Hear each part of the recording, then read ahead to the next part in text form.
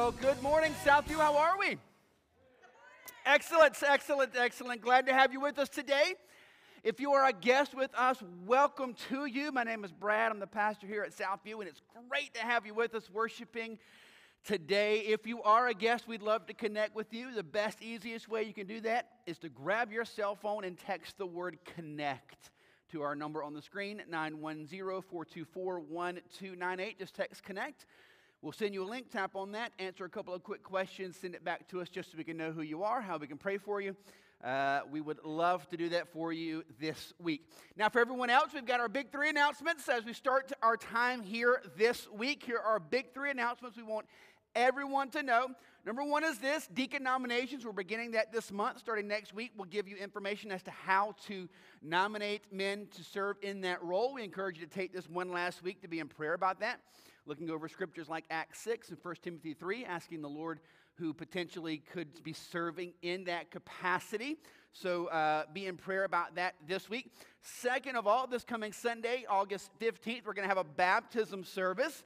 If you are interested in baptism, text baptism to our number, 910-424-1298. If you're interested in taking part in baptism this coming Sunday, we'd love to sit down with you this week and talk through that with you. And then Promotion Sunday. This is for our kids. As the school year cranks up, our kids will be moving up to the next classes here we have at Southview.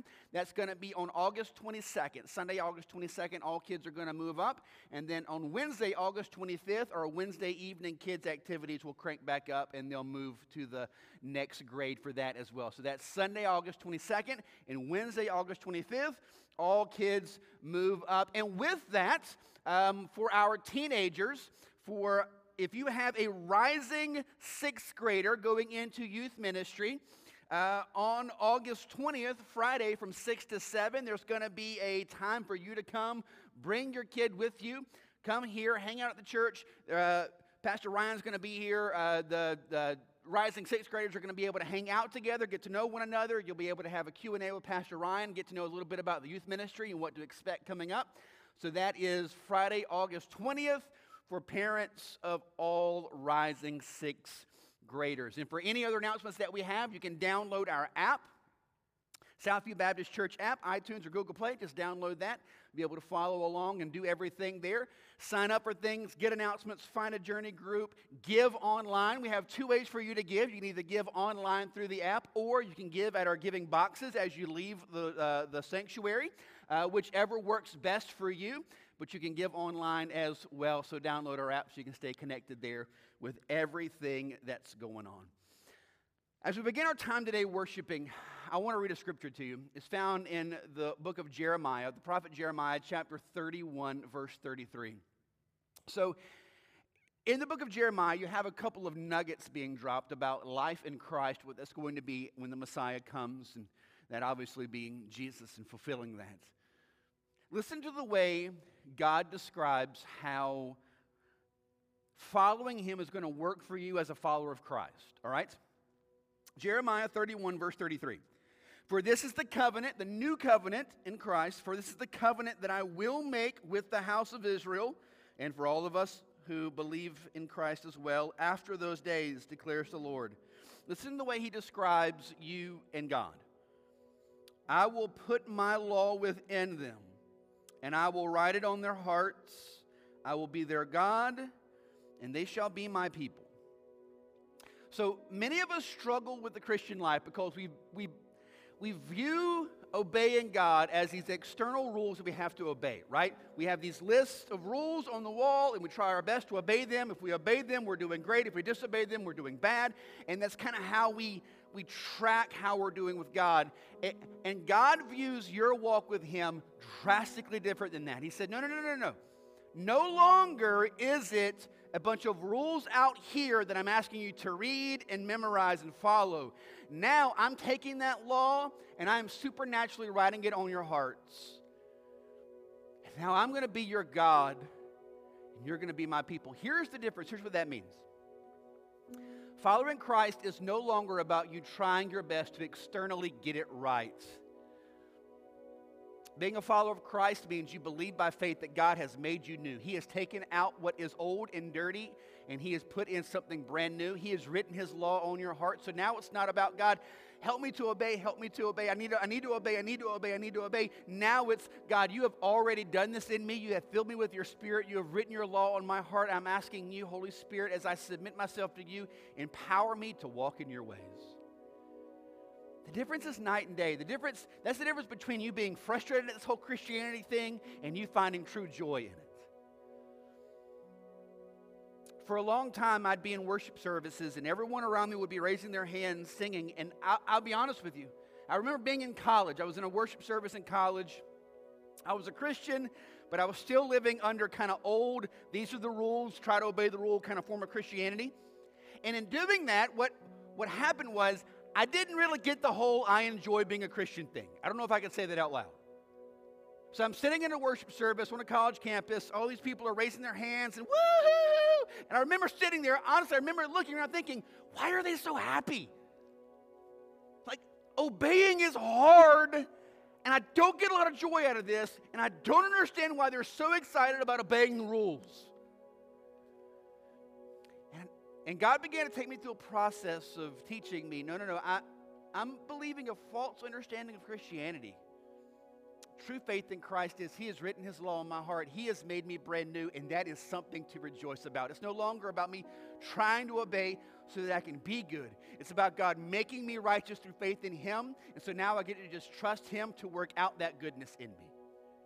I get to just trust Him, and it changes everything. So I want to ask you to bow your heads for a moment, and I'm praying today for some in this room that light bulb's going to go off in your mind. I pray, God, for those in this room, they're still viewing Christianity as the rules out there to obey, and if they do it, then they'll be good, and if they don't, then they're bad. I pray, God, that you would bring that lie to an end today, and that today they would see that through faith in Jesus, they are already made good. They don't have to try to obey the law. God has already supernaturally placed it on their hearts. They are righteous, not because they live righteous, but because Jesus has made them righteous. They are good, not because they always live good, but because God has made them good through faith in Jesus. And I pray, Lord, that you would empower us today to now see that. And as we see that, now we're empowered to live that out. Now we're empowered to live more righteously and live more good. So I pray, God, that you would empower us today to do this for your glory. Set us free from false religion. Empower us by true faith in Jesus Christ so that we can live out by faith in Christ what it really means to be a lover of God. Do this in us today for your glory. We pray this in Jesus' name. Amen. Let's stand. Let's worship together.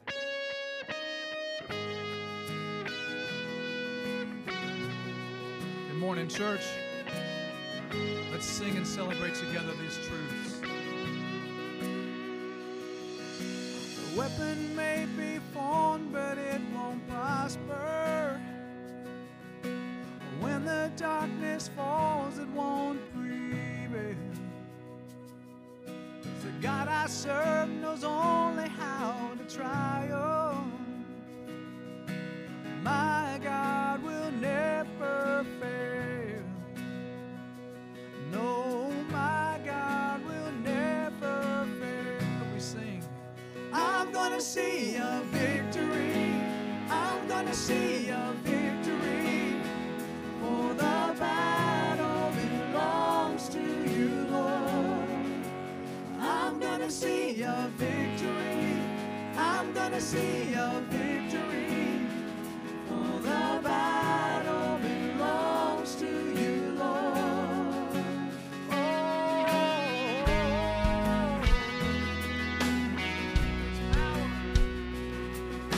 There's power in the mighty name of Jesus. For every war he wages, he will win. I'm not backing down from any giants. No, no.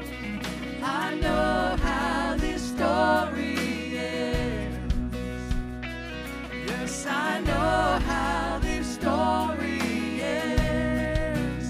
I'm gonna see a victory. I'm gonna see a victory. For the battle belongs to you, Lord. I'm gonna see a victory. I'm gonna see a victory. For the battle belongs to you, Lord.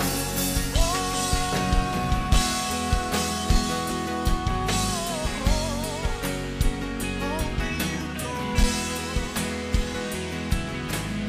Come on, church, you take what the enemy meant for evil, turn it for good, turn it for good. You take what the enemy meant for evil, and you turn it for good, turn it for good. I can sing and celebrate. You take what the enemy meant for evil, you turn it for good, you turn it for good. I'm gonna see a victory. I'm gonna see a victory. For the battle belongs to you, Lord. I'm gonna see a victory. I'm gonna see a victory. For the battle belongs to you, Lord. I'm gonna see a victory. I'm gonna see a victory. For the battle belongs to you, Lord. I'm gonna see a victory. I'm gonna see a victory. For the battle belongs to you, Lord. You take what the enemy meant for evil, and you turn it for good. You turn it for good. You take what the enemy meant for evil, and you turn it for good. You turn it for good.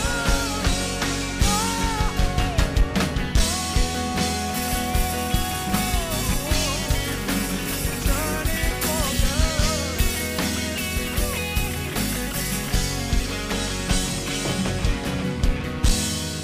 Yes. Woo.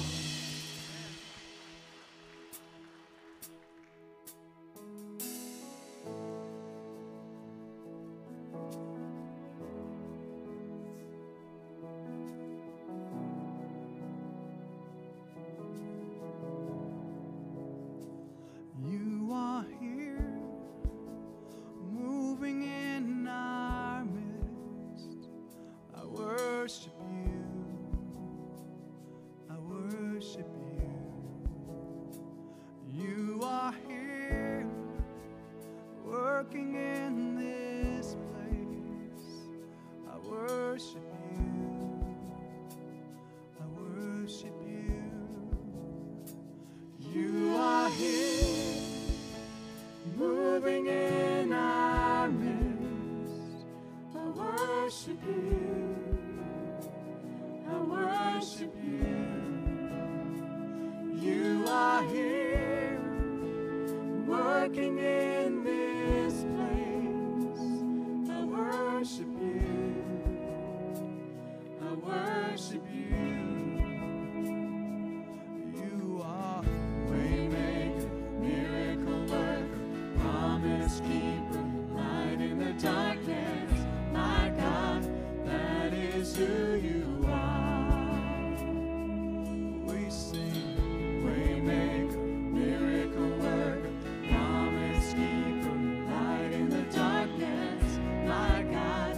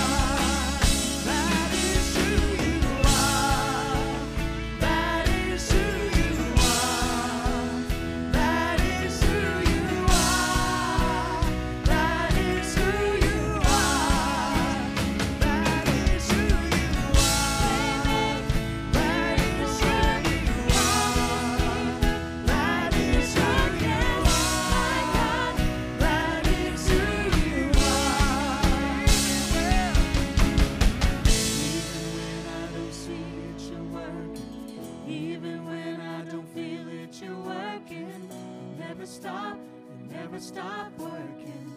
You never stop working. Even when I don't see it, you're working.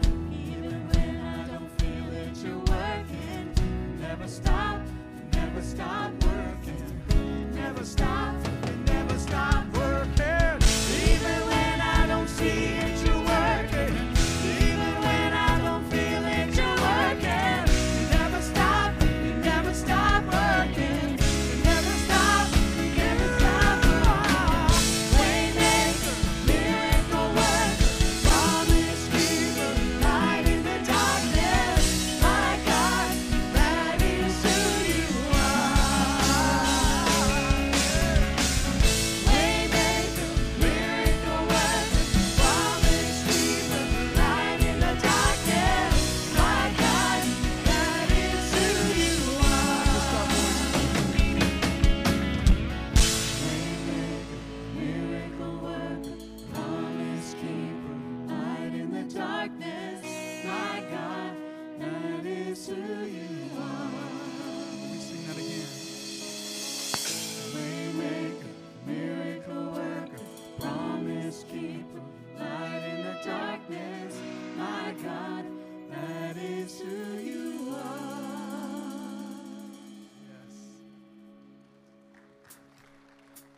Yes. Scripture says, the Lord is the true God. I love that. He is the living God and the everlasting King. And the psalmist says with us, I hope my soul longs, just faints for the courts of the Lord. My heart and flesh sing for the joy of the living God. And Lord, I pray nothing more than you would simply be honored, that your name will be hallowed in this place. That as we sing, as we pray, as we listen to the words spoken and preached, that we would make much of you and much of Christ. I pray for the saints to be encouraged, to be brought back together. I pray for those that don't know you to hear the gospel preached today, and that they would respond to the call that you have placed on their hearts. They would say, yes, Lord, I want to serve you, the living God, the name above all names. Higher than any king, wider than any ocean is Christ our Lord, the only name that saves. You are alive and you care for us. Lord, let us glorify you with our names in this place today, with our voices. Let us sing to you. Let us celebrate the living God, Jesus the Christ. In his name,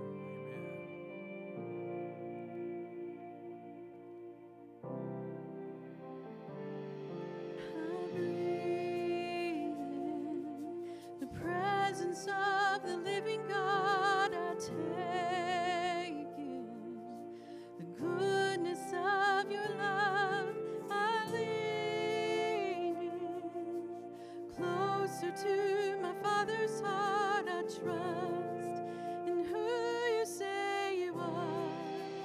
You are alive, living and breathing here in this place. Fullness and glory is right here before me. You're the living God, the living God.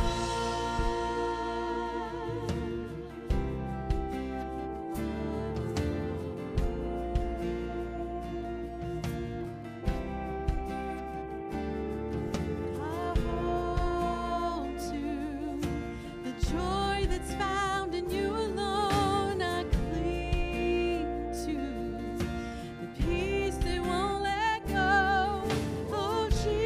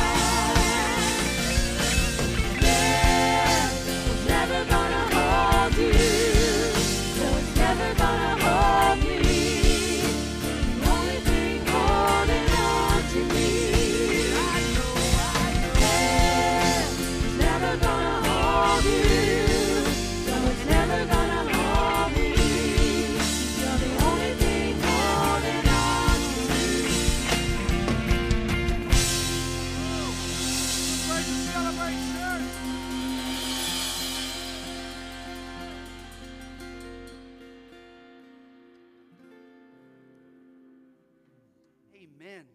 Lord Jesus, we thank you.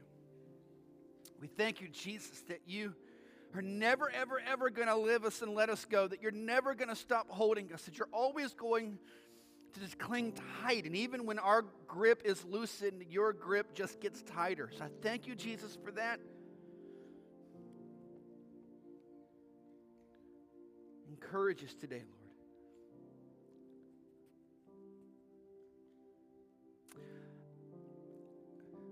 I want to chat with you just for a second before we jump in. We pray a little bit more. I want to just kind of share something with you and bring you up to speed on something. So, some of you may know a gentleman here in our church named Doug Heckler. Doug always kind of sat over here to the side. Even if you've never met Doug, you heard Doug because he was the loudest dude in the room. So, I want to let you know that Doug sadly passed away this past week. And so I just want to kind of, we're talking with his family about arrangements, and as soon as we figure that out, as far as any kind of service, we'll let you know. But Doug was Doug was a great guy. He, such an amazing story. Doug became severely addicted to drugs and alcohol somewhere around the age of 13. His life went the trajectory that you would imagine of someone living their entire life severely addicted to drugs and alcohol. What you could think, that's what it was. And several years ago, some people in our church befriended Doug and just started ministering to him and encouraging him in the Lord, inviting him to church. He came. About 2 years ago, I had the opportunity to lead Doug to the Lord and baptize him here. But Doug was very honest about the struggles in his life. And I would love to tell you that Doug's story was that he got saved, and miraculously like that, everything that ever struggled in his life fell off of him, but that would just be a lie. But the great thing about Doug, even though there were still continued to be struggles in his life, here's really the fingerprints of God's power and grace in Doug's life. Even in the times when he struggled, he never stopped trusting in the Lord to pull him back up again. It doesn't matter. I would get a text at some point in the middle of the night because Doug was in a bad way. And it never failed. I knew I was always going to see him on Sunday, though. And he was always going to come. He was always going to be here and say, man, I'm just trusting the Lord for the next. I'm just trusting the Lord. I'm just trusting the Lord. The reason I share that with you is because Doug's story, his testimony, is, I think, extremely important for many of us in this room. I need you to hear me. You were told, ask Jesus into your heart and he's going to give you a better life. And it didn't work, and now you think Christianity is broken. And I want you to know that's not true. Sometimes people come to faith in the Lord. Like, I don't get how it works. John 3 says the Holy Spirit's like the wind. Like, he comes in when he wants to come in and does what he wants to do, and you don't figure that thing out. He just does it. And so, yeah, man, there are some stories where God just touches someone's life, and everything they ever struggled with just falls off of them, and they never desire anything ever again, and everything just changes. And typically those are the guys that write books. And then there's us, where that's not necessarily the story. Sometimes it's still a struggle. Proverbs 24:16 says, the righteous man falls 7 times but then gets back up. I love that scripture because it does not say, I need you to hear me, it does not say the righteous man never falls. It says the righteous man falls 7 times. In the Bible, 7 is the term of completion, the number for completion. In other words, the righteous person falls down a lot.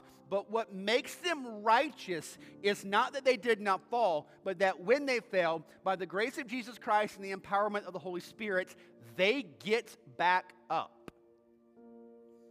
And I want to encourage you this morning, through grace in Jesus Christ, through the empowerment of his life, through his Holy Spirit in you, through faith in him, I want to encourage you today, get back up. Let Doug's story be a story that encourages you to get back up. Whatever your situation is, again, it's not always nice and neat. I prayed this prayer, this miracle happened, boom, my life is forever different now. I love those stories. But it doesn't always happen that way. That's not always the way that God desires to do it. In fact, there's just one great story in the Gospels where a guy is blind, he comes to Jesus, and Jesus prays for him, right? And so, track the story. Jesus prays for this guy who's blind and says, okay, now what? And the guy's like, I can see, kind of, but everybody looks like trees. Which I don't really know what, I imagine just like giant arms, I don't know. But that's what he says, right? He's like, kind of? Jesus said, okay, let me pray again. Prays again. Now what? And the guy's like, oh, now I can see. So a couple of interesting things with that. Number one, I think Jesus had to pray for a dude twice. Not because Jesus isn't God and couldn't just have said, see, and he saw. I think he's teaching us something here. Sometimes it's a process. Miraculous, an act of God, just by his grace, but it doesn't happen like that every time. There are some marriages in this room that they were on the verge of either divorce or murder. And they went to a weekend retreat. And at that weekend retreat, God supernaturally dropped an atomic bomb on them, and they walked away radically different and have never been the same. But for every one of those stories, there are 10 in this room where that's not what happened. You were in that spot, and how you walked out of it was daily dying to yourself, trusting by faith in Jesus. You looked up 10 years later and said, God's done a miracle in our marriage. It wasn't like that. It was a walk. And so I want to pray for us this morning for those of us who are in the middle of the process, the walk. Like Doug, God saved you. God has redeemed you. God has made you new. God has done remarkable things in your life, but there's still some things you're walking out. The righteous fall, but they get back up. So I want to encourage you to bow your heads for me. I want to pray for us.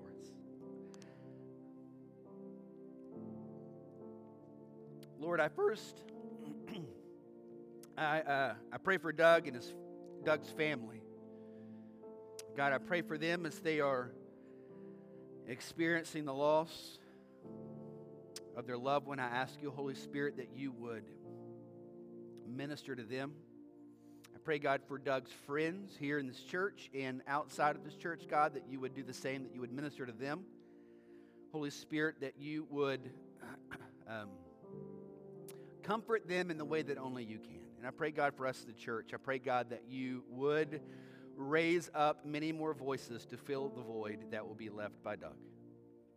I pray, God, that you would lift the volume of men in this room so that they could sing with the same kind of fervor. And God, I pray for us. I pray for those in this room that are kind of in that process. They have trusted by faith in you. They have given their life to you. But the truth is, they're still walking through some things. They still stumble. They still fall. They still have difficulties. They still have trials. I pray, Holy Spirit, that you would empower them by your grace through faith in you, Jesus, to stand back up and trust in you. And as they're walking forward in this walk of faith, you're going to continue to grow them and mature them and develop them. And they're going to look back and they're going to say, wow, God's done a miracle in my life. In my marriage, in my family. The things that used to hold me don't hold me anymore. When did they fall off? Can't really point to a date necessarily. They're just not there anymore. God's just delivered me. I thank you for those stories, and I pray, God, that you would allow many more of those to happen here in this room today.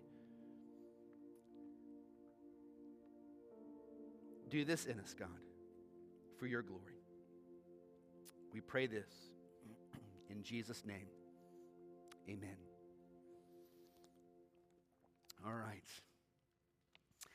If you have a Bible, let's find Acts 17 together, all right?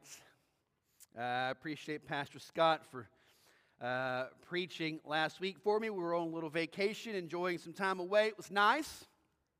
Good to be back, though. Good to be back with you. We're going to pick it back up where we were in Acts chapter 17. So let me give you a little bit of a head start what's going on. So the Apostle Paul has been sent out on mission. He's going around. He's preaching. He goes to a place called Thessalonica. You're going to have two books in your Bible called 1st and 2nd Thessalonians.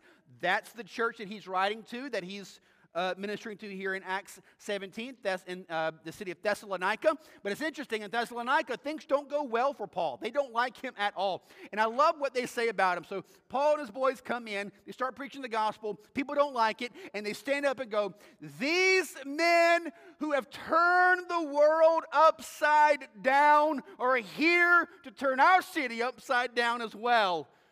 And I can imagine Paul was sitting there thinking, that is the worst slam anyone's ever given me in my life. Like, that's exactly what I'm here to do, yes. And we just pray that God would bring more people that want to see the world flipped upside down. So Paul's preaching. Things go really sideways in Thessalonica. He has to slip out under the cover of darkness. He goes then to a town called Berea. Things go a little bit better there in Berea. It's interesting what it says about the Berean people is they were more godly, more righteous, right? They're more desiring of the things of the Lord because they sought the Scriptures diligently to find out if these things were true. Again, may God would raise up more Bereans as well, people that dive into God's Word and say, okay, Lord, is this really true? Is this what you're saying? So he's ministering there in Berea. Things are going well, but the guys in Thessalonica hear that he's in Berea, so they go down to Berea to try to stir up trouble there as well. They do a pretty good job of that. So Paul has to now skip out of Berea so that he doesn't get killed, and he ends up in the city of Athens. All right, so as he lands in Athens, Athens is an interesting place. Athens is the academic, athletic center of the world. Athens is the home of, there was the home of people like Socrates and Plato. It was the original home of the Olympics, which we're, in the midst of right now. Had some of the largest coliseums in the ancient world. So Athens was a major, major influential city in the world. Paul ends up there, and then Paul does exactly what you would expect Paul to do.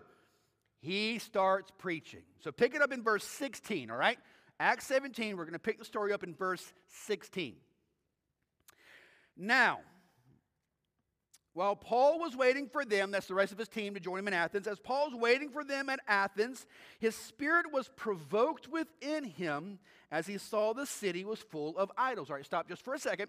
It has been said by historians that it was easier to find a temple in Athens than a man. Right? They're everywhere, right? You think churches are on every corner here, right? Temples were everywhere. They were constant, and we'll see in just a few minutes as to how that worked and what that really meant. But when Paul saw this, he was deeply stirred up in his spirit because of it. It bothered him deeply, and we'll talk in a few minutes as to why that's a big deal. Verse 17. So he reasoned in the synagogue with the Jews and the devout persons, and in the marketplace every day with those who happened to be there.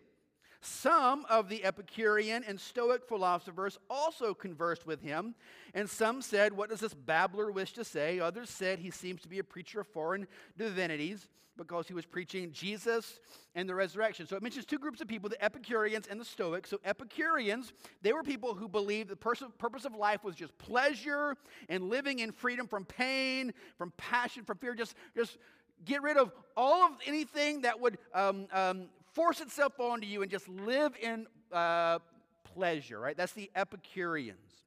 Then the Stoics. Stoics were more focused on reason, what they could see, what they could touch, what they could feel. All right, so you had one group of people that were just like, YOLO, man, you only live once, do it all, right?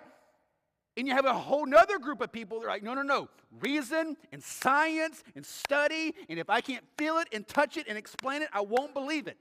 Sounds like us, right? So this is us. You can find this in our society as well. People who are like, I'm going to do whatever I got to do to make because God wants me to be, fill in the blank. Oh, you've heard it. That is our modern day Epicureans. Ultimately, God wants me to be happy. And if being in this situation and doing this and being stuck in this cultural paradigm and you forcing your stuff on me, that doesn't make me happy, and God would never want me unhappy. And so I'm going to go do this, modern day Epicurean. Then you have our Stoics. I will not believe in Christianity. I will not follow this thing because I can't see it, touch it, feel it, taste it. I can't do all of these things to it. I can't know for a fact. I can't control it, so I won't give myself to it. Yeah? Epicureans and Stoics. And in this, some of these thought he was a crazy person, a babbler.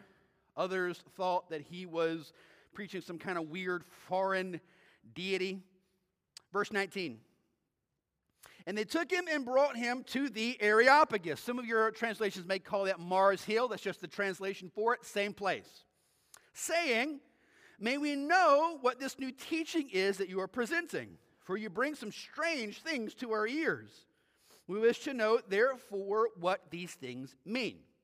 Now, all the Athenians and the foreigners who lived there would spend their time in nothing except telling and hearing something new. So this Areopagus, Mars Hill, this is where they would go to just talk and debate and yell at each other and philosophize and lecture one another. Right? This was this place they would go where everyone would just share their thoughts and people get to pick it apart and jump into a debate. That's Mars Hill, the Areopagus. Verse 22. So Paul, standing in the midst of the Areopagus, said, men of Athens, I perceive that in every way you are very religious. For as I passed along and observed the objects of your worship, I found also an altar with this inscription, to the unknown God. What therefore you worship as unknown, this I proclaim to you. All right, so stop for a second. So in verse 22, Paul says, I perceive that you are very religious. This is interesting. That word religious has a double meaning, right? Positively, it can mean you're super spiritual. Negatively, it can mean you're stupid and superstitious, right? And so which one is he meaning? Probably both, right? He's probably like, you guys are super religious. Like, oh, thank you. It's like, yeah, that was a compliment, sure. And the reason that he's probably meaning the other is what he says next in verse 23. He goes walking around this Areopagus, walking around Athens. They have all of these gods and all of these goddesses and all of these temples. And then he finds one that's super interesting, one that's set up to the unknown God. They have thousands of gods to worship. And they're like, what if a God shows up and is like, hey, where's my idol? What do we do? Got it. Let's make one to the unknown God, and if that God shows up, we're like, oh no, here you are. We just didn't know your name. So this is what they have set up. Verse 24, but the Apostle Paul uses this as a springboard to now preach the gospel. Verse 24. The God who made the world and everything in it, being Lord of heaven and earth, does not live in temples made by man, nor is he served by human hands as though he needed anything, since he himself gives to all mankind life and breath and everything. So Paul points out something obvious here. If you have to feed and take care of your God, it's a pretty lousy God. Can we agree on that? Right? If you have to polish your God and feed your God and make sure your God isn't hungry, you need a different God. Right? And so the point is, you don't feed and take care of your God. You don't make your God and take care of your God. God of the universe has made you and takes care of you. So he's pointing them to the true God. Verse 26. And he made from one man every nation of mankind to live on all the face of the earth, having determined allotted periods and the boundaries of their dwelling place. Verse 27, that they should seek God and perhaps feel their way toward him and find him. Yet he is actually not far from each one of us. So I love verse 26. Verse 26 says, God has set up when and where every person would live. Here's what that means. You ready? You don't live here because Uncle Sam told you you had to. You don't live here because it's just where your family grew up. You don't live here because XYZ company sent you here. You live here because God sovereignly deemed it so. Now, he used those other means and methods to get you here, but what verse 26 is telling you is ultimately God is in charge of every place of your life. Everywhere you live, when you live there, when you live, how long you live, all these things. God is ultimately in charge of all of that, and he's in charge of all of that for one reason. Verse 27, that they should seek God and perhaps feel their way toward him and find him, yet he is actually not far from each one of us. What this means is everything in your life, everywhere you live, every place you go, everywhere you work, everything in your life has been set up for one reason, to help you find God. Everything. The job you're in, the marriage you're in, the kids you have, the neighborhood you live in, where you live, when you live, the family you grew up in, every single thing in your life has one reason and one reason only: to empower you by God's grace to find God. The question is, are you allowing it to do that? Or are you just griping and complaining and trying to get out from under what God has put you in order to help you find him? Because you think you got a better way. God says, no.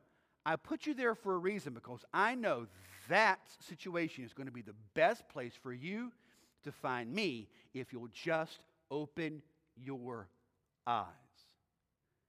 God puts you. You ever heard the lie?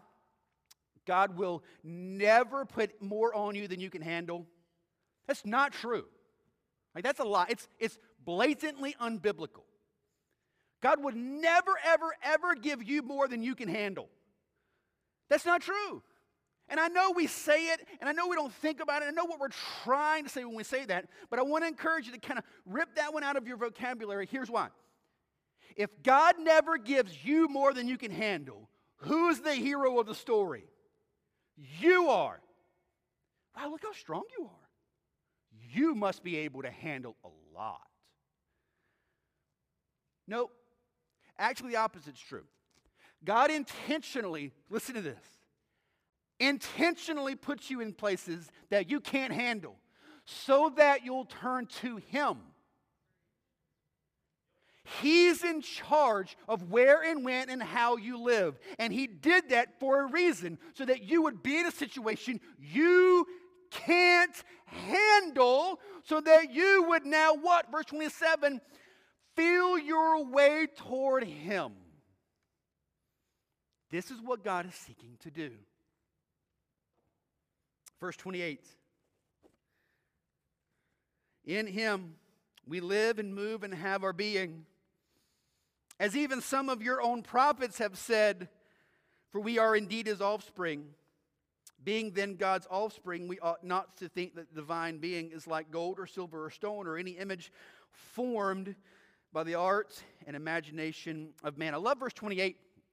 The Apostle Paul actually quotes their own Greek poets and philosophers, right? He doesn't quote the Old Testament. You'll see many times that he quotes the Old Testament. The Apostle Paul is constantly dropping Old Testament references all throughout the Bible. He doesn't do that here. He doesn't quote the Old Testament. He quotes their own prophets and teachers and poets. Why? Two reasons. One, he knows they don't believe the Bible, so quoting the Bible isn't going to help them. And number two, he knows if he uses a reference that they're going to connect with, they may be able to follow along a little bit more. This is why people ask me, why do I preach the way that I do? Why do you drop pop culture references and not really use the form that a lot of Baptists, 3 points in a poem, I don't really do that kind of thing. Honestly, because I think I'm just following the pattern of Paul. I want this to connect so that you see God is speaking to you. So then he keeps on going, verse 30. The times of ignorance God overlooked, but now he commands all people everywhere to repent, because he has fixed a day on which he will judge the world in righteousness by a man whom he has appointed. And of this he has given assurance to all by raising him from the dead. So Paul points everybody to Jesus, right? He says, look, God was patient with you in your superstitions and your personal ideas about what it's going to mean to reach the divine. He was very patient with all of that, but the time has come now where Jesus is presented to you. It's time to accept him and believe by faith in him and let go of these silly other ideas you think are going to somehow get you to connect with God. Get rid of that because the time has come for you to trust in Jesus. And then it ends in verse 32. Now, when they heard of the resurrection of the dead, some mocked, but others said, "We will hear you again about this." So Paul went out from their midst, but some men joined him and believed, among whom also were Dionysius, the Areopagite, and a woman named Damaris, and others with them. So, as Paul was preaching this, some people mocked him. Some people were kind of interested and said, "Hey, we're going to come back and hear more." And others were 100% bought in and said, "Yes, Jesus is God, and I'm just going to follow him." And we'll circle back around in a minute and pick that back up again. So, the Apostle Paul goes into Athens, sees all these idols, and immediately stirs him up. And he starts saying, nope, we got to do something about this. All of these idols you have, let me tell you who the real God is so you can reject these idols and worship Jesus Christ. So the question that you're probably going to be asking is, what in the world does that have to do with us, right? What does that have to do with you and I? A bunch of ancient people wearing togas, believing in ridiculous gods and goddesses, and the Apostle Paul going, you know what, all of that's dumb, you got to trust in Jesus. What does it have to do with us? I'm so glad that you asked. Everything. It has everything to do with us.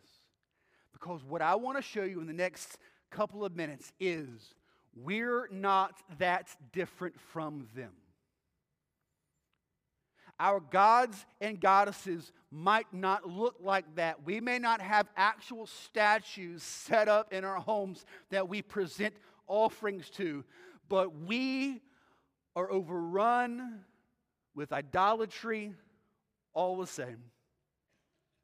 John Calvin, the great reformer, says that the human heart is an idol-making factory. Left to ourselves, apart from the grace of God, we will constantly be creating new and better idols for us to worship. So what do we do about idolatry in our own heart? So I'm going to tackle two issues, facing idolatry in our own lives, and then we'll chat for a minute about idolatry in our city. All right? So first, facing the idols in our own lives. How do we do this? So first question that I want you to kind of ask yourself is, where do I seek fulfillment? Where are you seeking to be fulfilled? Where are you seeking to be satisfied? Where are you seeking to be nourished? Where are you trying to get love? Where are you trying to get acceptance? Where are you trying to get worth? Where are you trying to get security? I'm going ahead and just kind of put all my cards on the table. What I believe is this: the default mode for every human being on earth, the default mode of every human on earth is to try to find love and acceptance and worth and security from someone and something other than Jesus. That's the point. We have to today see that is happening, reject that, pull down those idols, and trust by faith in Jesus to do in us what only Jesus can do. That's exactly what Paul is telling the people in Athens, and exactly what God's word is desiring to tell us today as well. So let's think just a second about these false ancient gods. The people in Athens did not worship these gods and goddesses because they thought that they were supreme gods of the universe that were just by themselves worthy of worship, right? That's the biblical idea of worshiping God. He is supreme and holy and above all, and we worship him honestly because he's just the only one worthy of it. That's not why they did this. The reason they worshiped, the reason they sacrificed, the reason they built temples, the reason they had these altars was not because they thought that these gods and goddesses were just worthy of their worship. It was because they wanted to get something from them. They had a need, a desire, a longing, an emptiness in their lives, in their hearts, in their families, and they went to these gods and goddesses, sacrificing to them, trying to get something from them. Are we tracking? So I'll give you a few examples. If they were fishermen and they wanted a good catch, they would offer a sacrifice to the god Poseidon. If they were farmers and they wanted a good return on their harvest, they would offer a sacrifice to the goddess Demeter. If they were hunters and they wanted a good catch for their hunting, they would offer a sacrifice to the goddess Artemis. If they wanted luck and fortune in life, they would offer a sacrifice to the god Hermes. If they wanted wisdom and knowledge and what to do in a situation, they'd offer a sacrifice to the goddess Athena. If they wanted love, romance, sex, marriage, they'd offer a sacrifice to the goddess Aphrodite. These gods and goddesses were just tools used to accomplish what they wanted in their life. What they felt they were missing, they used these gods and goddesses to try to fill that void. Make sense? And we aren't any different. We're going to places and people and things trying to get from them something to satisfy the void in our lives. We're trying to get love and acceptance and worth and security from somewhere. And so we're just grabbing straws, just like they offered 1,000 sacrifices to 1,000 gods, hoping it would satisfy their greatest need. We do the same thing. We are not that different. I want to read for you Jeremiah 2:13. I've got it up on the board here. I think it's a great verse to set to memory. Jeremiah 2:13. So God is speaking here, and he's speaking to his people Israel. So listen to what he says to them. For my people, right? He's not talking about lost people. He's not talking about Gentiles. He's not talking about those outside the covenant. His people, Christians. For my people have committed two evils. First, they have forsaken me, the fountain of living water. And second, they have hewed out cisterns for themselves, broken cisterns that can hold no water. What God says is his people have committed two sins. Sin number one, they've stopped going to him as the source of all living water for their life. And sin number two, they've started digging wells and grabbing pots, trying to pull water out. Wells that leak and pots that are busted. You're never going to get clean water. It's never going to satisfy you. It's never going to accomplish what you hope to accomplish. So you got to dig another dirty well and grab another broken pot because that one didn't work, and the cycle just keeps going. And God is saying, you have neglected the only source of life that you have. I'm it. Nothing else fulfills you. Nothing else satisfies you. You can't get another job or get another marriage or have another kid or have another friend. You can't get success enough. Another degree isn't going to do it. Another dollar isn't going to do it. It isn't going to satisfy you. You're just digging another dirty well and grabbing another broken pot. It's just stupid, superstitious idolatry. Maybe this one will work. And maybe this one will work. And maybe this one will work. And what God is trying to show you is it all falls flat. Every one of them. And we try 1,000 different things to do this. Relationships and sex and money and school and jobs and athletics. And God help us, church. We try to show up someplace and see if we can get satisfied. And if we don't, we just leave and go somewhere else because that place didn't feed me enough. And my question is, maybe your pot's broken.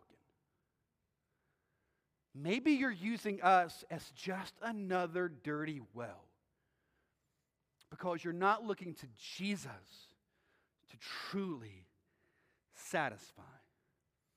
And this happens everywhere. So the Apostle Paul again used their own poets and philosophers and thinkers to kind of speak to them. I'll do the same thing. I'll give you a modern day example that maybe you're familiar with. Simone Biles. If you've been following the Olympics, you're probably familiar with the story.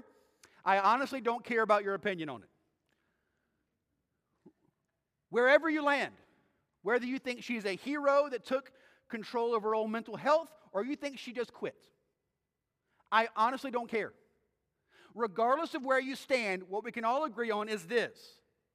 This is a classic example of trying to be satisfied by something other than Jesus and it drastically collapsing in on you. And that's not my words, that's hers. I'll quote her Instagram, July 29th. The outpouring of love and support I've received has made me realize I am more than my accomplishments and gymnastics, which I never truly believed before. What you have is a young woman who has built her entire life on getting love, acceptance, worth, and security from a medal. And when that was too much of a weight to bear, we all had to watch it crash and burn. Let this be an example. Let this be a warning. You can't find it in anywhere or any place or any person other than Jesus. It doesn't exist. It's just another dirty well, and it's just another broken pot. And I would encourage you with this as well. So, what Paul did was, again, he looked at their idols, the idols that were prominent in that city, and said, this is a problem. Real quick, let me do that for us as well. All right? Let me make you mad and then back up. All right? I've been a pastor for 20 years in 2 states. I've never been in a city where more people were on medication and had a counselor than Fayetteville, North Carolina. I think it's because of the Army. And every vet and their family has access to that care, so everyone takes it. Which may be perfectly well and fine. But what we end up now is this. The number one prescription pill in our city is antidepressant. That's, oddly enough, that's actually number one in the country. But it's number one for us as well. And everyone has a counselor. Now, let me say a couple of things. Number one, if medicine is not bad and evil and inherently wrong. I'm not saying that it is in any way, shape, or form. And if you have been prescribed medicine, take your medicine. Look at me. If you've been prescribed medicine, take your camera. If you've been prescribed medicine, take your medicine. And also, let me say this.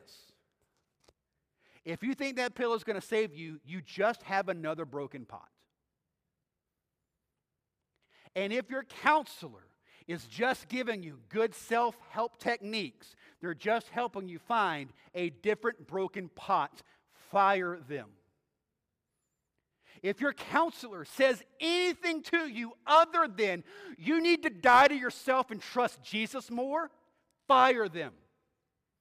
If they're trying to give you self-help techniques, they're trying to help your communication skills in your marriage, fire them. It's just another dirty well. It isn't going to ultimately help you. And I know that this can be extremely difficult to hear because you've been told that that's going to be the answer. I'm just I'd rather you get that bad news today than 3 years from now. It isn't going to. It isn't going to. Only Jesus can do this. Are you willing today to say, I die to myself and I rip down all of these false idols, whatever that is, and we do this over and over and over and over here, okay? I've had this rant. I've only been here 2.5 years, and I've done this rant a dozen times already, okay? I know you think that next thing is going to be what satisfies you. It's not. I just need to get married. I need to get married. I need to get married. I need to get married. I need a husband. I need a husband. I need a husband. You get a husband and you're like, I need a different husband. This one's broken. Okay, well, kids. If I just have kids, and then you get kids, you're like, why did I get the demon-possessed ones? Like, what just happened? Like, it didn't work. Right? And another job, and another this, and another that, well, another move, another deployment, when we go to the next place, then it's going to be different. We just need a fresh start. If we go to the next place, then it'll all be different. We're your next place from the last one. And it's not different. Today, are your eyes going to be open to say, I am not chasing after these idols anymore. They can't satisfy me. I need Jesus. I need Jesus. And then real quick, I want to chat about this just for a second. What about the idols in our city? I just want to encourage you in this just for a point of prayer. We need to see our city the way God sees our city. See our city through God's eyes. Look at the way Jesus looked at the people that he ministered to in the Gospel of Matthew. It says, when he saw the crowds, he had compassion for them because they were harassed and helpless like sheep without a shepherd. He saw them and they were broken. He saw them. And he realized not that they were too much trouble and too much hassle and too much work, but he saw them through God's eyes. Harassed and helpless, broken and mangled, people in need of a shepherd. And he looked at his people in verse 37 and he said, the harvest is plentiful, but the laborers are few. Therefore, pray earnestly to the Lord of the harvest to send out laborers into his harvest. These people are broken. They need help, and I'm sending you to go do it. And that is his call on us as a church as well. We are to see our city the way God sees our city, to love our city the way God loves our city, to not look at our city and see all the problems and all the issues and all the strife and all the struggles and just write it off and build little ivory towers and section ourselves off. And if they want to be idiots and kill each other, that's their business. We're not going to deal with any of that. We're going to protect ourselves. That's not the way God sees and loves his city. He saw them. He was broken for them. And then he told his people, pray that you will be empowered and that God would raise other people up to go and do something about it. We live in a city full of idols. Like the Apostle Paul, that needs to stir us up. We do something about it. I'm going to ask our band to come up. And as they're doing that, I just want to circle back around and catch the last part of that scripture in Acts 17. So again, Paul preaches. And look at the response. Look very quickly at how the people responded, right? Verse 32 of Acts 17. Now, when they heard the resurrection of the dead, some mocked, but others said, we will hear you again about this. So Paul went out from their midst. But some men joined him and believed, among whom were Dionysius the Areopagite and a woman named Damaris, and others with them. Some mocked him and thought the whole thing was stupid. Some had their curiosity piqued, like there was something about it. God was starting to stir in their hearts, but they had a lot of questions. So they said, hey, we're going to come back.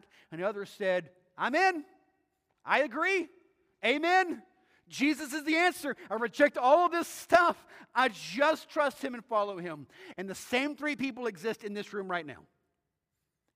And what I want you to do is to seek the Lord and figure out where you are in that. Some in this room right now, you're mocking this whole thing. And that's okay. I don't take that personally at all. The Bible says that you're going to. That's okay. You look at this and you just go, this is crazy, this is nuts. These people need medication. That's okay. Others, you're here because something's stirring in you and you have questions and you're trying to figure this thing out, so you just keep coming back just asking questions and thinking through things, we're so glad that you're here. We're so glad that you're here. We want you to keep doing that. Whatever questions you have, come talk to us. We want to help you. Whatever we can do, however we can help with that, whatever dots we can help to connect. And then there are others, like Dionysius and Damaris, who in hearing this respond by trusting in Christ and believing. And today I'm praying that that is some of us here in this room right now.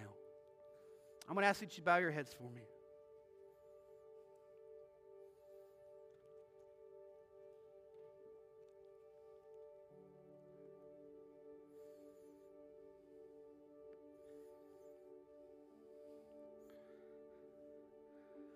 Have you been trying to satisfy your life with dirty wells and broken pots? Now, there may be good things. And the Bible says that getting a wife is a blessing. Having kids are a gift. The Bible tells you to use your gifts and work hard. That's a great thing. That's not a bad thing. The call to be a hard worker came before the fall in Genesis 3. Being involved in a church family is a great thing. We would encourage everyone to do. But only you can search your heart and have an honest conversation with God and admit, what's my motivation for this?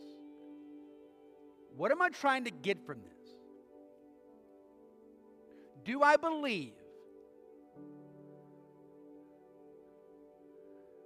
that doing these things are somehow going to satisfy me? Like the people of Athens and their false gods and goddesses, are you making sacrifices in hopes of trying to get something from it? I tried Christianity. We tried church. We went to counseling. We did the stuff. I made the sacrifices to those idols, is what you're saying. And I want you to see today that isn't going to work. The only one who will is Jesus. So Lord, I pray for us today that you would open up our eyes to see where we are seeking after false gods and false things. We are sacrificing to try to get something from somewhere. And not just trusting in you, Jesus. So I pray, God, all across this room that we would trust by faith in you, Jesus. We would trust by faith in you, Jesus. Jesus, you fulfilled me. You love me so I don't need to get love from anywhere else. You accept me so I don't have to get acceptance from anywhere else. You give me worth and value so I don't have to get it from anywhere else. You make me secure so I don't have to seek it from anywhere else. We are filled up just in you, Jesus. Do this in us today. I pray, God, for people in this room that need to come to faith in you for the first time, that they would say today, Jesus, I know that you died and you rose again. I pray, Jesus, that you would fill me and satisfy me. I give you my life. Take it. I pray today that happens all in this room for your glory. We pray this in Jesus' name. Amen.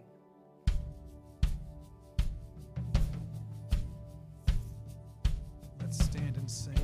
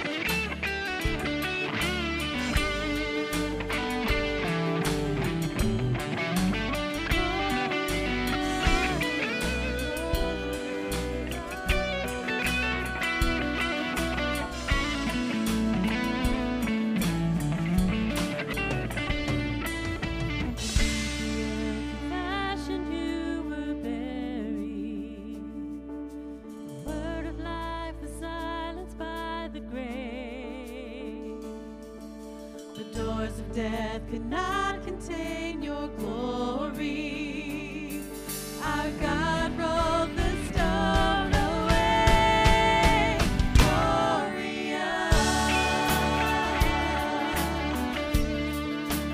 Lord, you are glorious. Shepherd and King, forever you'll be glorious. Holy and here with us,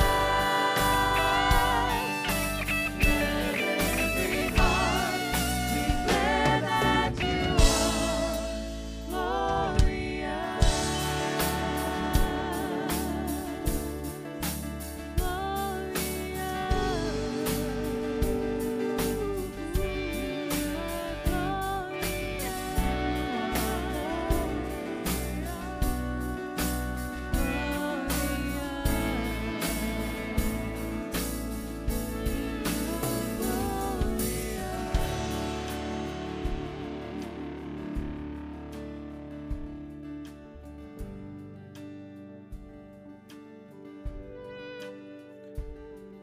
Lord, we thank you that you are glorious. And I pray, God, in this room, that we would see you as glorious and not other things that we try to sacrifice to.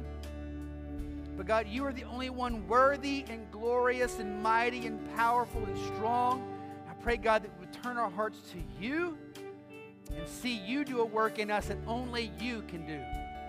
Thank you, Jesus. Do this in us for your glory. We pray this in your name. Amen. God bless you guys. We love you. Have a great week.